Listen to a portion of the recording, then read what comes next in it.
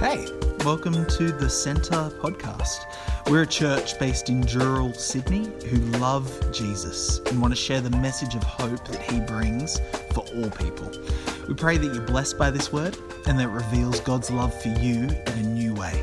Enjoy. Here we are, Monday morning, Mitch and Murray, Triple M. Love it. So it was actually 4 M's, Monday morning. Monday morning. Just a alliteration poet over here. I know. And we also have the same initials. So, it's very true. It's very confusing. The ML Monday morning. Who knows? Keeps on going. Maybe we should change the name of the podcast from Banter to just ML.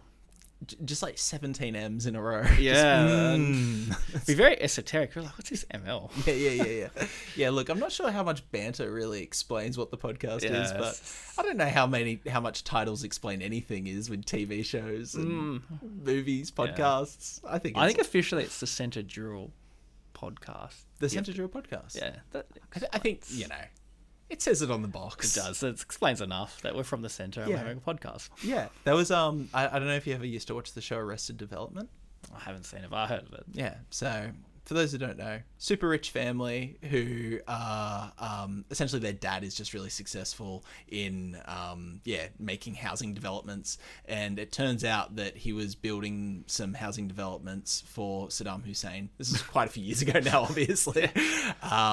So the show is called, so then he goes to prison. So the show's called Arrested Development. Okay. And I never realised that Arrested Development is also a phrase for people who haven't matured, because all the children are like adults, but they're not mature. Okay. And then the housing development, he got arrested for it. Arrested Development, Yeah. So we got to be thinking about double entendre. There you go. It's very clever. Yeah, it's a clever show.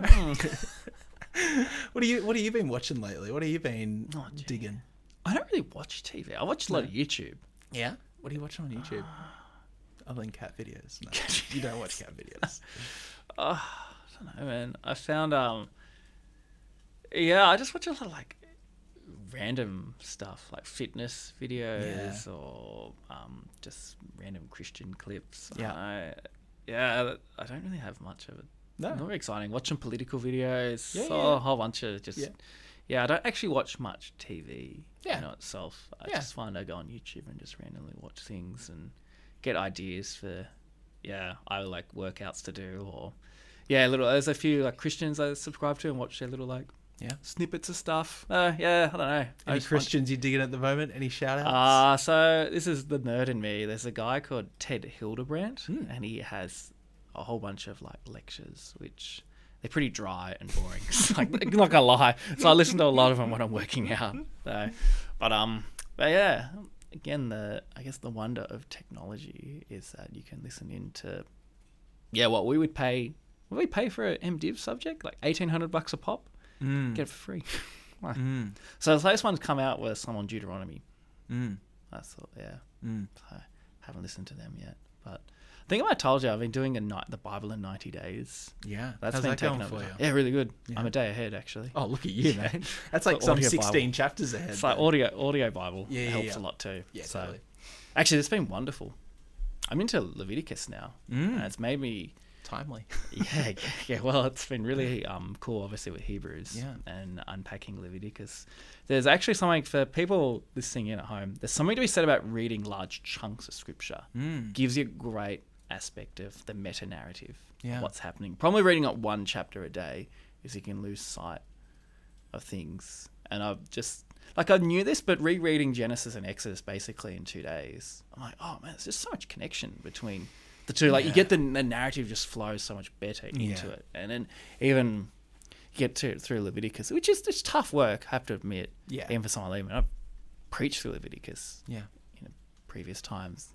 But even that, I can see, you can see some of the connection. And even some of the laws. Yeah. Fascinating. Yeah. There's a law about not marrying your sister. Yeah. It's like, that's what Abraham did with Sarah. So it's almost like the patriarchs broke Torah, or the Levitical parts of Torah. And it's just, I just find it interesting, God's way of even showing this broken family I've called. Yeah, there's a lot of faith to them, but you can't live the exact same lifestyle as them. It's just, interesting. Well, even Jacob was the same. He married 2 sisters and problems with that. So that was kind of yeah, a bit of my time taken up. And obviously baby stuff. That's all.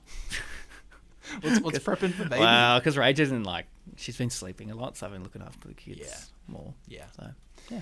She is growing a human, to be fair. It's pretty tiring. To be fair. Yeah. You probably remember poor M last year in summer. And it gets pretty rough near the end. Yeah. Because, I saw some clip of the old show House the other night. And this lady, she's like, I don't get it. I've been exercising. I've been eating healthy. I keep on gaining weight. He's like, you've got a parasite. She's like, what? He's like, don't worry. You'll learn to love this parasite. You dress up in little clothes, take it on play dates. She's like, what? It's like, you're pregnant. And it's a pretty awful comparison. But a baby kind of is this thing inside of you that's sucking all your nutrition out. If it wasn't your own flesh and blood, it would be a parasite. It's very draining to grow a little baby inside you. Have I mentioned this in the podcast? I find it pregnancy just such an interesting reflection upon the creation of man and woman, because man starts as one and God takes out his side, and then there's two, and then man and woman become one, and then the mother and the child are one but two. It's it's I just find it interesting. And then I think I've mentioned before about childbirth being the sign of the end. So it's very eschatological. And just seeing Rachel in the final stages, just I'm in pain, hips are sore and back sore. It's it's very much how the world is. I just want to get this baby out. And so it's every pregnancy is a little living parable of how God's going to bring end to the world before something good comes. So I love that. It's the type of things that I think about. Yeah. No, it's good. That was quite a journey that we went on, right? not unlike the journey that we're called to be. Yes. Oh, that's a great segue. Thanks, mate. I was trying. Really, really cool to get into. I think probably the passage of Hebrews that a lot of people know quite well, with the, chapter 10, encouraging people to not forsake meeting together, and then kind of going into the hall of faith. It is kind of one of those ones sometimes when you've got a passage like this where people have probably heard a sermon or two or three about this passage before. So it is kind of an interesting sort of question, I think, going into it, where it's what am I going to actually pull out? What am I actually going to focus on this time?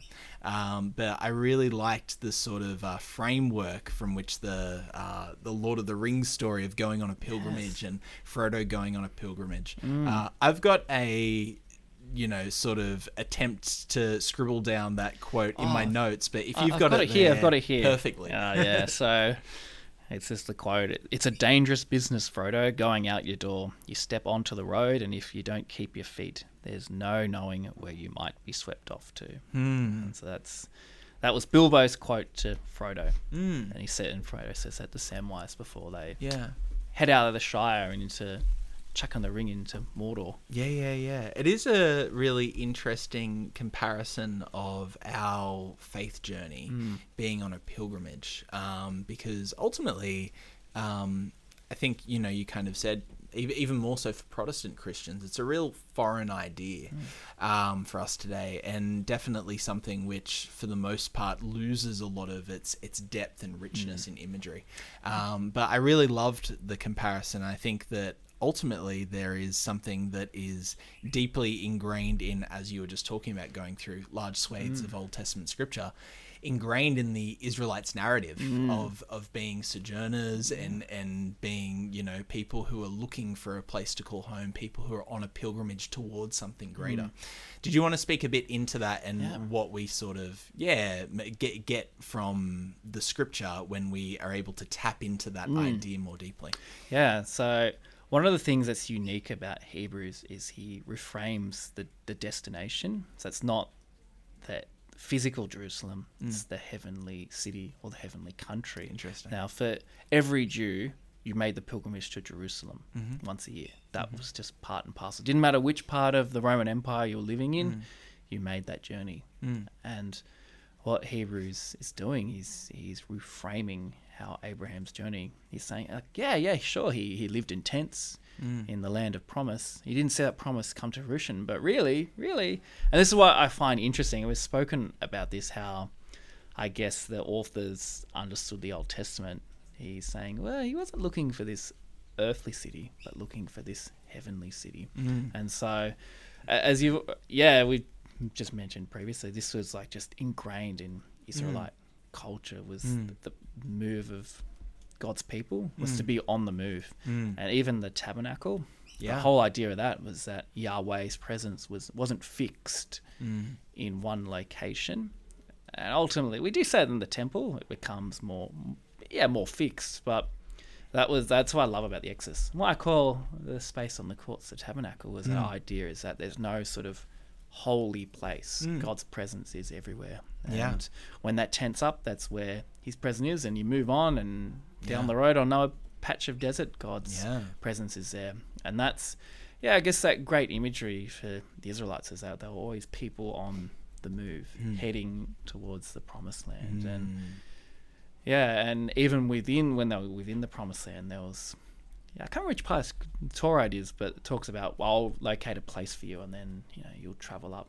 Because for the Israelites, they didn't meet like we would church necessarily once a week, but they would have these times and seasons. We'd go to these sacred places and offer worship of Yahweh. And so that idea of journeying is always part of Israelite psyche.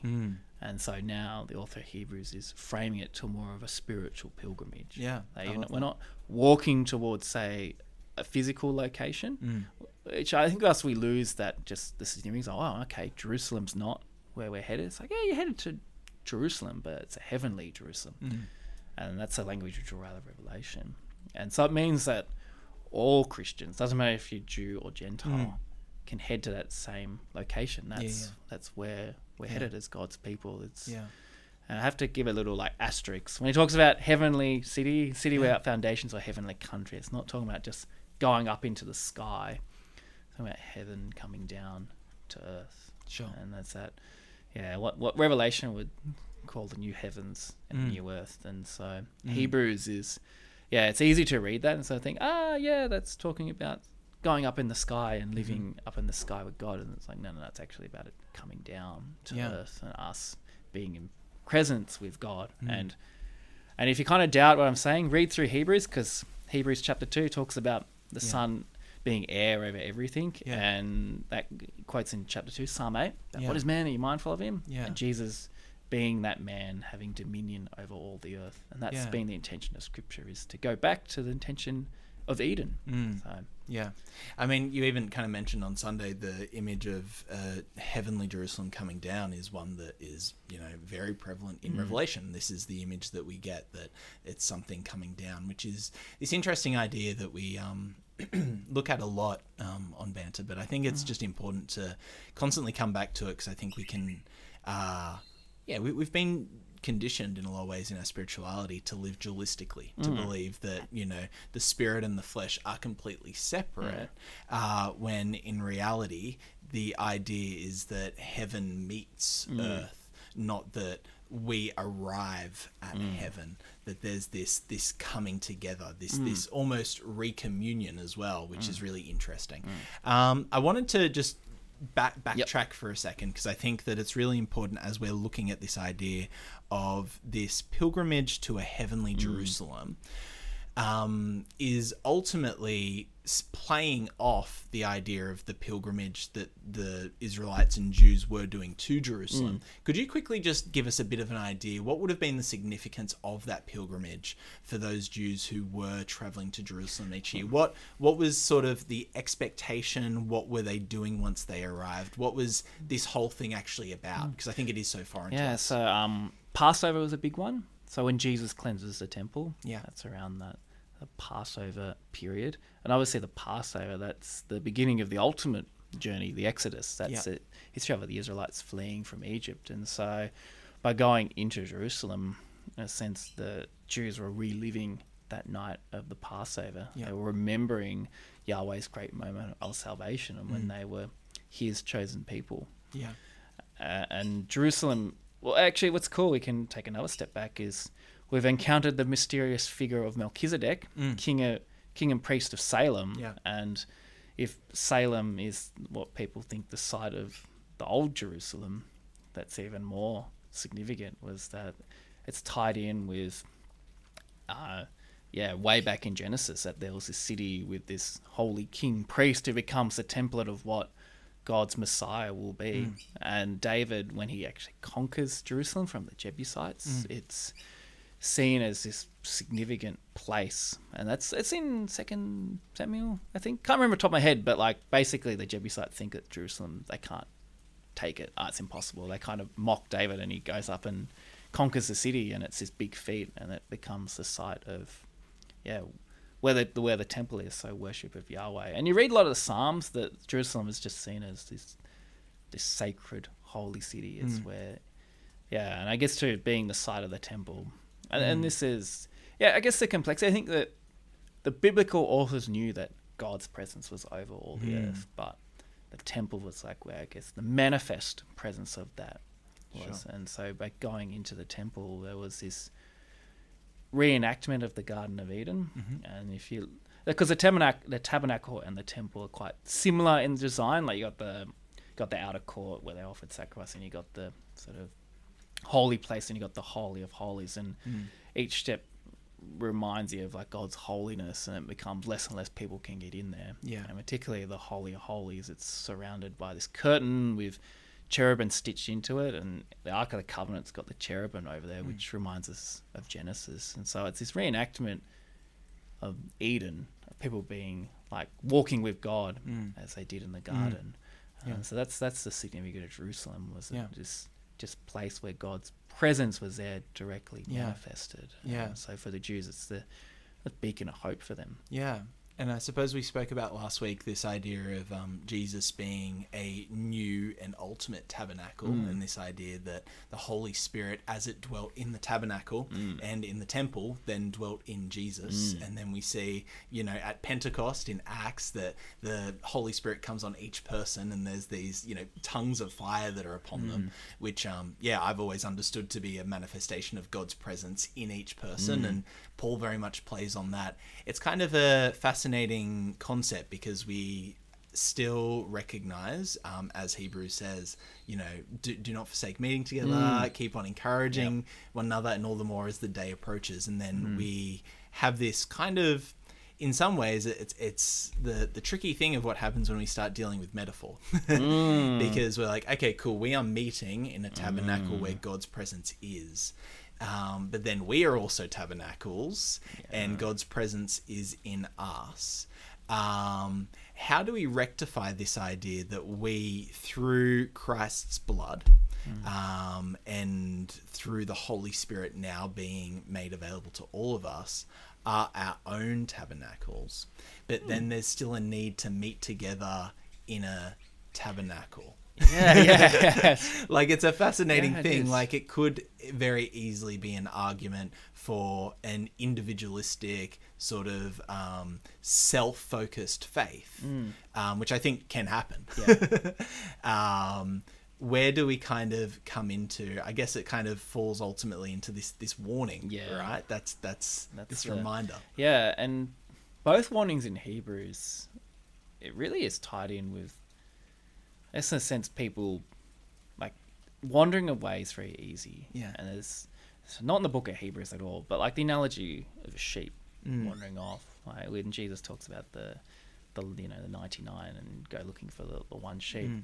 That one sheep's very vulnerable and isolated. And when you're vulnerable and isolated and away from a Christian community, that's when discouragement begins to set in. That's where the difficulties of following through in your faith is. And that's the whole point of him talking about, it's like, hey, like, we'll take a few steps back. He's like, therefore, this is verse 19. So all that stuff we're talking about, blood of Jesus being greater than animals and tabernacle and all this. So all that theology, quite dense theology, comes to this, therefore, since we have confidence to enter the sanctuary by the blood of Jesus, since we have a great high priest, let us draw near with a sincere heart and ensure it with the assurance that faith brings, because we've had our hearts sprinkled clean from an evil conscience and our bodies washed in pure water. And our idea is like, hey, like we have this confidence to draw near to God because we've been cleansed of our sin, we've been washed, we've been forgiven, and let's hold unswervingly to the hope we confessed. And let us take thought of how to spur one another on to love and good works. And that's that idea there. Is like we actually need each other to be spurring one another on. And the reason why we don't abandon meeting together is that you can't spur one another on if you're not meeting together. And I think of the persecuted church, that's the challenges of believers. It's one of their greatest blessings is, I know people praying for me. That's really wonderful because I'm isolated and alone. And it's like all life, we're not created. It's not good for man to be alone. We're created to be in community. As that cliche expression is. Yeah. And so, I guess that is that funny, is that tension. Yeah, we have the Holy Spirit within us. We have God within us, but we need to be in community. God didn't call us to be a lone Christian, a lone wolf. Yeah. And that's the danger if you're not meeting together, which is what he draws from, is that, he goes, let's not abandon our meetings as some are in the habit of doing, but encouraging one another even more so because you see the day drawing near. And that's that warning, is that technical word for day, the day of judgment. Capital D. Yeah, D. Yeah, capital D. It's like it's sometimes called the parousia, the arrival. And I mentioned it very briefly on Sunday.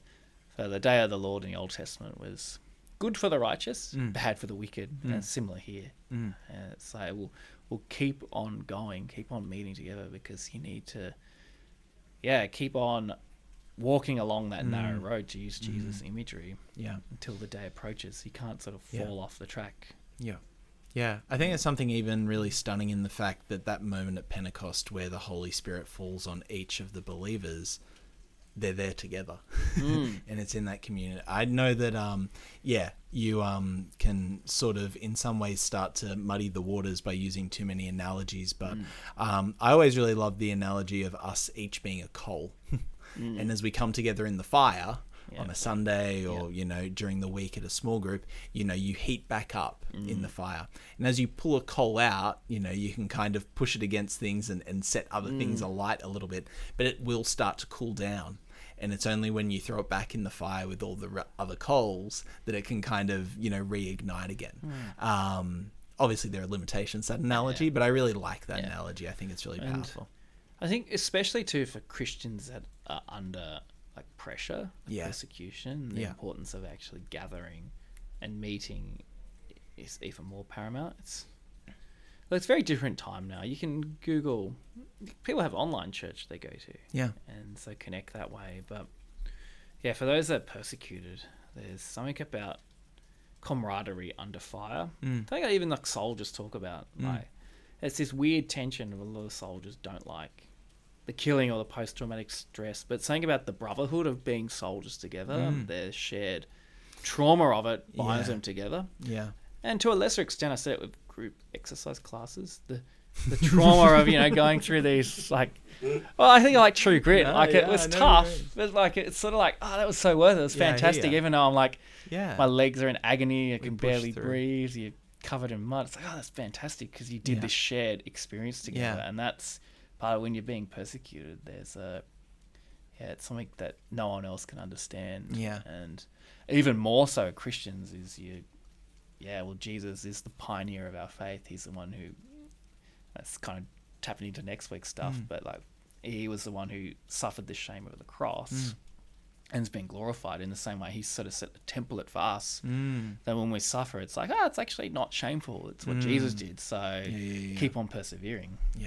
And going. And yes, because as he says, and look, again, this warning, it's similar to the one in chapter 6. So I won't go into it too much in depth, but if we deliberately keep on sinning after receiving the knowledge of the truth, no further sacrifice for sin is left for us, but only a certain fearful expectation of judgment and a fury of fire that will consume God's enemies. So, look, some people will read that and think, it's this amount of sin, I committed that sin.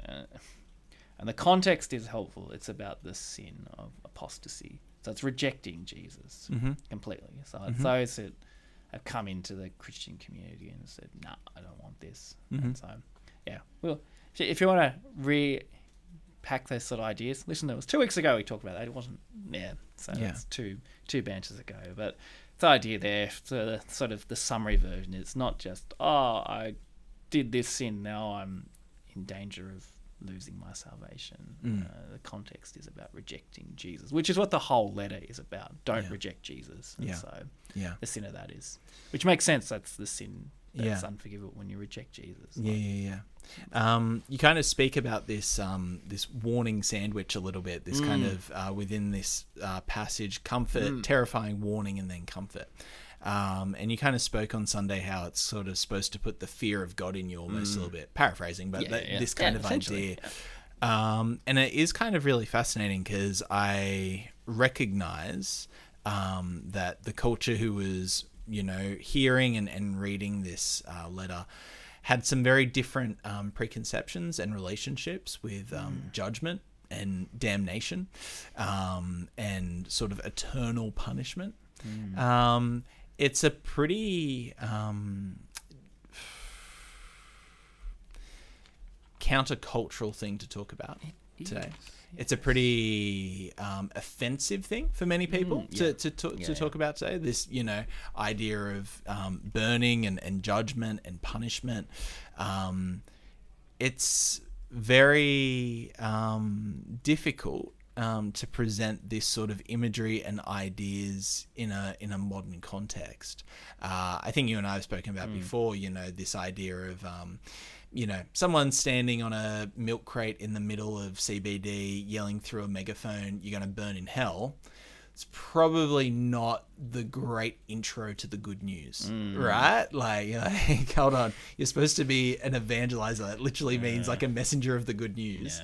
How do we engage with scripture such as this? Because it's not like this passage in Hebrews 10 is a standalone idea. It's all throughout scripture. How do we present it? How do we engage with it to communities, cultures that repel against it, who immediately shut off? How do we as modern readers engage with this text. Imagery? It's a wonderful question. I'll attempt to answer it the best I can. For me, judgment, it's about reframing the purpose of judgment. So this part from Hebrews 10 is probably riffing off Isaiah 66 verse 15, which says, "See, the Lord is coming with fire, and his chariots are like whirlwind. He'll bring down his anger with fury, and his rebuke with flames of fire. For with fire and with his sword, the Lord will execute judgment on all people, and many will be those slain by the Lord." Again, it's really terrifying imagery, but it's against wicked people, and so judgment. It's good news for those that are under oppression. I've mentioned it before. Miroslav Volf, didn't believe in God's wrath, went through the Bosnian War and was like, if God is not angry at this, he is not worthy of worship. And so looking at God's judgment in that sense, well, God is a God of justice and about restoration. And for me, judgment is deeply comforting because it's like, well, there's some pretty wicked men and women who have lived throughout in the past and who will live in the future until Christ returns. And so them getting their comeuppance is quite a comforting thing.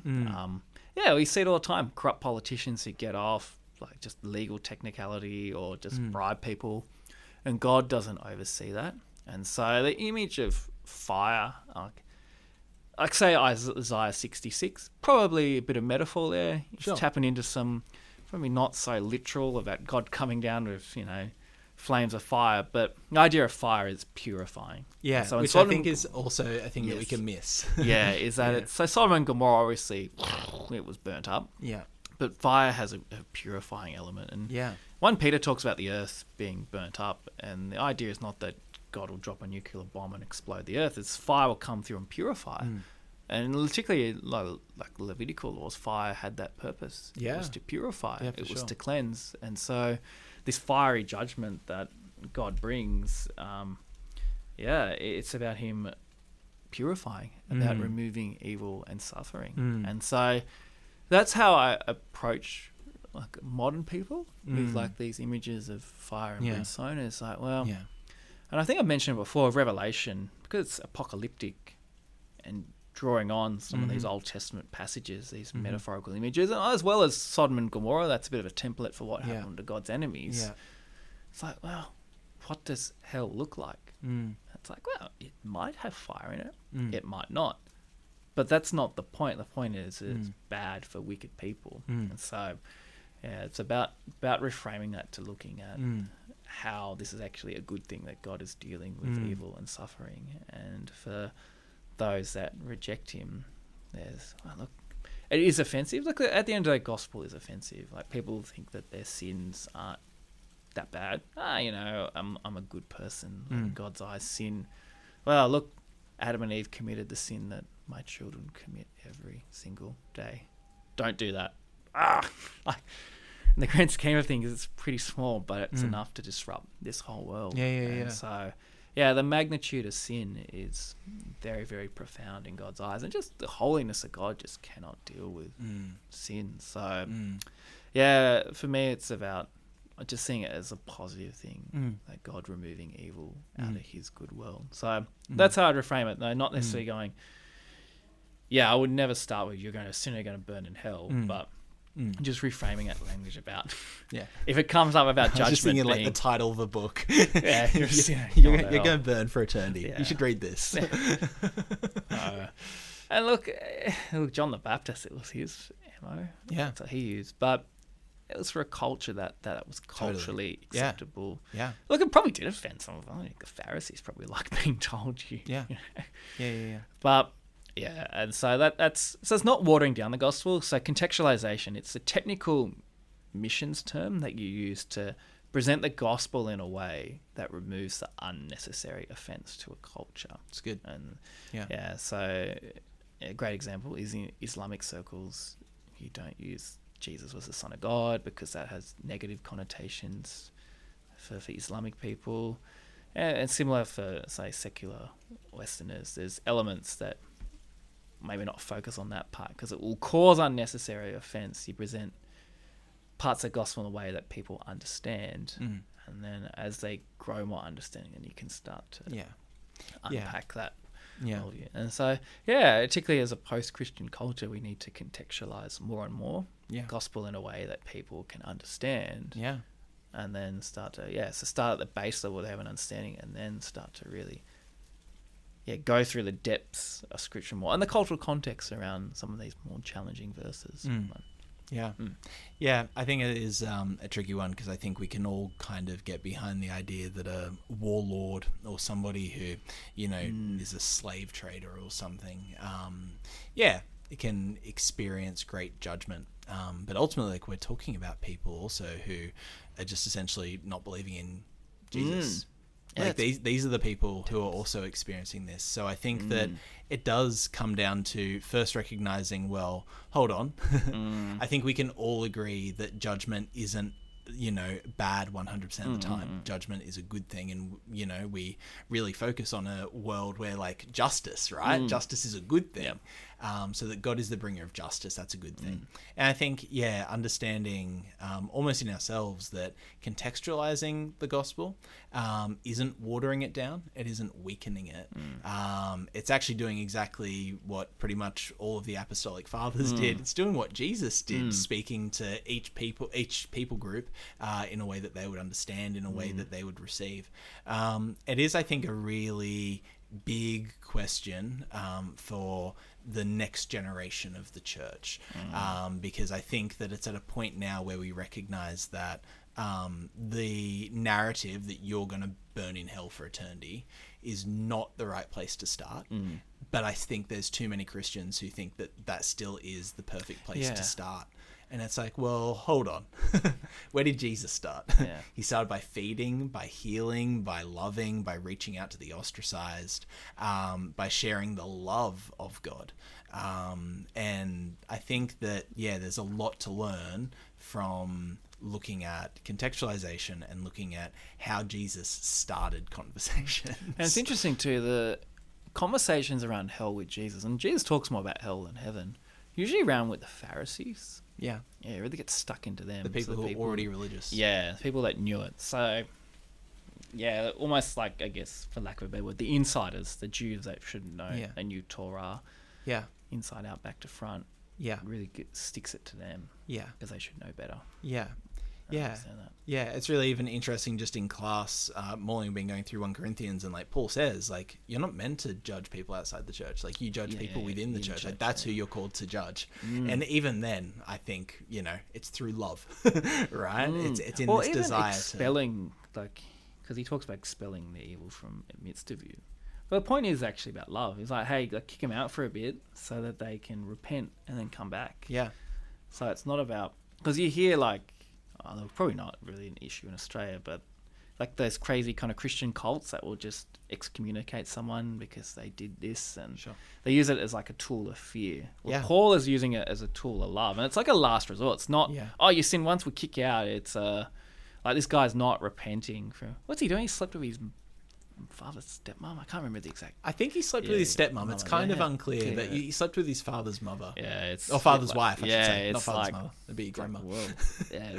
But he's remains unrepentant. Yeah, and that's the key. And he's flaunting it. He's flaunting. And it's like you can't have this guy kick him out, and then you read 2 Corinthians, and something must have happened to that guy, because we kind of miss the in between 1 Corinthians, 2 Corinthians. Something happened, but the guy obviously felt guilty or terrible, and it's like, let him back in.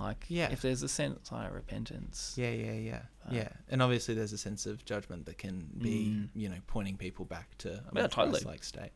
Yeah. No, look, I think it's one of the big questions, I think, for our age that so many people don't even think about.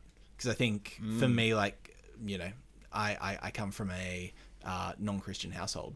So I, see what it looks like from the outside of it. I have, not a completely unique perspective, but I have a unique perspective to other people who've maybe grown up in Christian households where, honestly, I saw Christianity more for characterized by hate, to be honest, and judgment and fear, rather than love and inclusion and healing. I think the big question that you sort of left us with at the end of Sunday was ultimately in all of this, how do we act in a way and live that is different from our non-Christian neighbor? And it's kind of a big question, because I think so often we want to be looking at ways that our lifestyles are different, but also not completely alienated. What does it look like to be living as a Christian in a different and set apart way within a context still of Sydney? It comes back to that question of the pilgrimage mindset. And as I said before we were recording the podcast, Hebrews 10 really flows well into Hebrews 11. And when he's talking about remember those days when your possessions were confiscated, you were getting thrown into prison, you did it joyfully because you recognize that, well, you're going to have better possessions. You're going to inherit something greater than what you have right now. So don't throw your confidence in. And for me, that's that idea is what you have here and now, in that 1 Peter language, is going to be burnt up. It's going to be burnt up, purified, and something greater will replace that. And so you'll start to... there's an old hymn. I can't remember how it goes, but it says, and the things on earth will go strangely dim in the light of his glory and grace. I think it's called Turn Your Eyes on Jesus. That's the name of the hymn. But that idea, that pilgrimage mindset is ultimately, cool. It doesn't matter what I have in this time and space. I have Jesus. And here in a very, very affluent part of Sydney, that can be challenging because we can start to lose sight on eternity and begin to think that this is what life is. That's very easy to happen. I remember reading about a persecuted Iranian. He said he went to he was in prison there for years, and anyway finally got released and went to the US, and he's like, it's much harder to be a Christian in the United States than in Iran, which for us we're like, what? How does that make sense? But he said, it's just the wealth. You get so sucked in. And I think that's the danger we have here in the West, is that we can just get sucked into the here and now. Look, I'm guilty of it. You can actually begin to forget, there's actually that this is the old earth. God's got a new earth in store for us, and begin to think that this is sort of the here and now is all there is, and so we've got to make the best of it. And I've become a little bit secular in our thinking, because if you don't believe in God, you got to make the best of this lifetime, and so we can get sucked into that very easily. Or a pilgrim, Well, pilgrims naturally live very lightly. Yeah. Like if you're living out of a tent, you Yeah, pack it's lightly. It's good. And so, and that's not saying that we shouldn't. Like I know some Christians refuse to buy houses. It's not saying not have that stuff. But it's holding them loosely. Yeah. And that's the key to all of this. It's the pilgrim mindset. Is like may not necessarily being on pilgrimage. Yeah. The Celtic Church, they love pilgrimage. They Yeah. go traveling around left, right, and centre across the United Kingdom and up to the North Pole. Yeah. Yeah, we're not necessarily called to do that, but we can, in our little square radius of the house we live, the jobs we have, Yeah. be still having that pilgrim mindset. It's like, well, we've got to travel lightly because this is all very temporary. And I have better possessions coming ahead anyway. And yeah, and that's what I love with that connection with chapter 10 and 11 is that, these guys were celebrating initially their loss of freedom, the loss of their possessions. It's all good. They were the ones, because he quotes from Habakkuk, the righteous one will live by faith, and if he shrinks back, I take no pleasure in him. He goes, well, you guys weren't like that. Now you're shrinking back. You need to be like the heroes of the faith. Look at their lives. Look at their example. And his quote about faith. Now, faith is being sure of what we hope for, being convinced of what we do not see. And it's like, these guys didn't see what God's promises were, but they still lived that way. And we need to do that too. Which is hard to do, particularly in the West, because we value, science and reason. And so what can be proved. And also comfort, right? Yeah. Like, I feel like so much of our end game is to try to create as comfortable of lives as possible. And the issue, if you have a comfortable life, and that even goes back to intellectual comfort, of being certain of, having some sort of almost superiority and comfort in, I know how everything in the universe works, right? I mean, that's a complete, falsehood. But it all comes back to, like, I think, comfort a lot of the time. And if we are so comfortable that we've made heaven on earth, and I use heaven let's call it a lowercase h, it is just a shadow of the thing which is to come, which is the New Jerusalem coming down. I think that there is something just so beautifully interconnected in living a comfortable life where you then become apathetic about your faith, and living an uncomfortable life where it is constantly reminding you that this isn't the end. This isn't we haven't arrived yet, because the journey as a pilgrim is uncomfortable,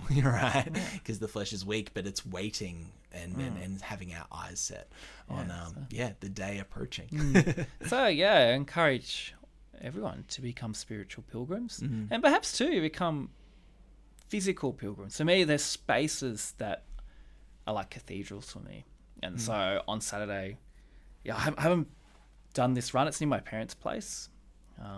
But I just felt like, I need to go. It's been 14 years since I did the trail run. But it was like, for me, it was like going through a cathedral, a bush cathedral. It's beautiful. And for me, that was these sort of places in the mountains where I grew up, I see as really sacred, almost holy spaces for me. That's where I go on pilgrimages, in these like bush trails, and being able to do that for me is like, I don't know, like I know God's presence everywhere, but like, I don't know, these spaces for me is where I feel his presence even more. And so even, I think we can all probably think of places that's like, I felt God's presence in this spot, and perhaps visiting them from time to time, go on a bit of a physical pilgrimage and just encounter God some more, to be reminded. Let's travel light.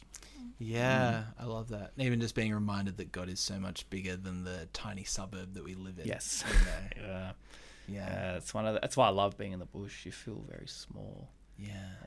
I ran down this place called Valley Road, and you just see just the mountains, like the Blue Mountains, and you're like, gosh, there's a lot of, like, really, humans have tapped in just a tiny portion of this place. There's a lot, and that's just a fraction of Australia. And you think about the world, and you're like, and then the universe. Small. Yes, like, you feel pretty small, and that's a good thing. So love that. Well, we are moving on to the next kind of chapter in well, not really, because you already you dipped your toe into chapter 11 this last Sunday, but kind of continue to move through chapter 11. So you're going to look at the last two verses in chapter 11, 39 and 40, and then chapter 12. Great. Because anytime there's a therefore, I feel like we need to have a little bit of the Yeah. a little bit of preceding context so you Yeah. know what the therefore is. Yeah. 'Cause, therefore is as a result of this, and you're like, well, what's the result of what? Why are we? And it's Yeah. like, well, Yeah. No, totally. And what are we looking at in chapter 12? We're looking at because we're surrounded by a cloud of witnesses, we need to throw off every weight and run the race set before us. And so we'll give a little hint. There will be some props on Sunday. 2 mountains? Not quite. Maybe a bit of dress up. Ooh, So, okay. I love it. Pastor Mitch bringing out the dress ups on Sunday. So, Can't wait. like, it could be. Look, hopefully it's memorable, not distracting. Hey, props. I'm always keen for memorable props and costume. Get amongst it. Can't wait. We're looking forward to it. And so thanks for the message and thanks for the chat today. No, thank you. We'll see you all Sunday. Bye. Thanks so much for joining us. Don't forget to rate and subscribe to help others discover this channel. Check out the description if you want to find out more or get in touch with us at the Centre Dural. But in the meantime, praying for God's hand over you as you continue to step into everything Jesus has in store for your life. Be blessed.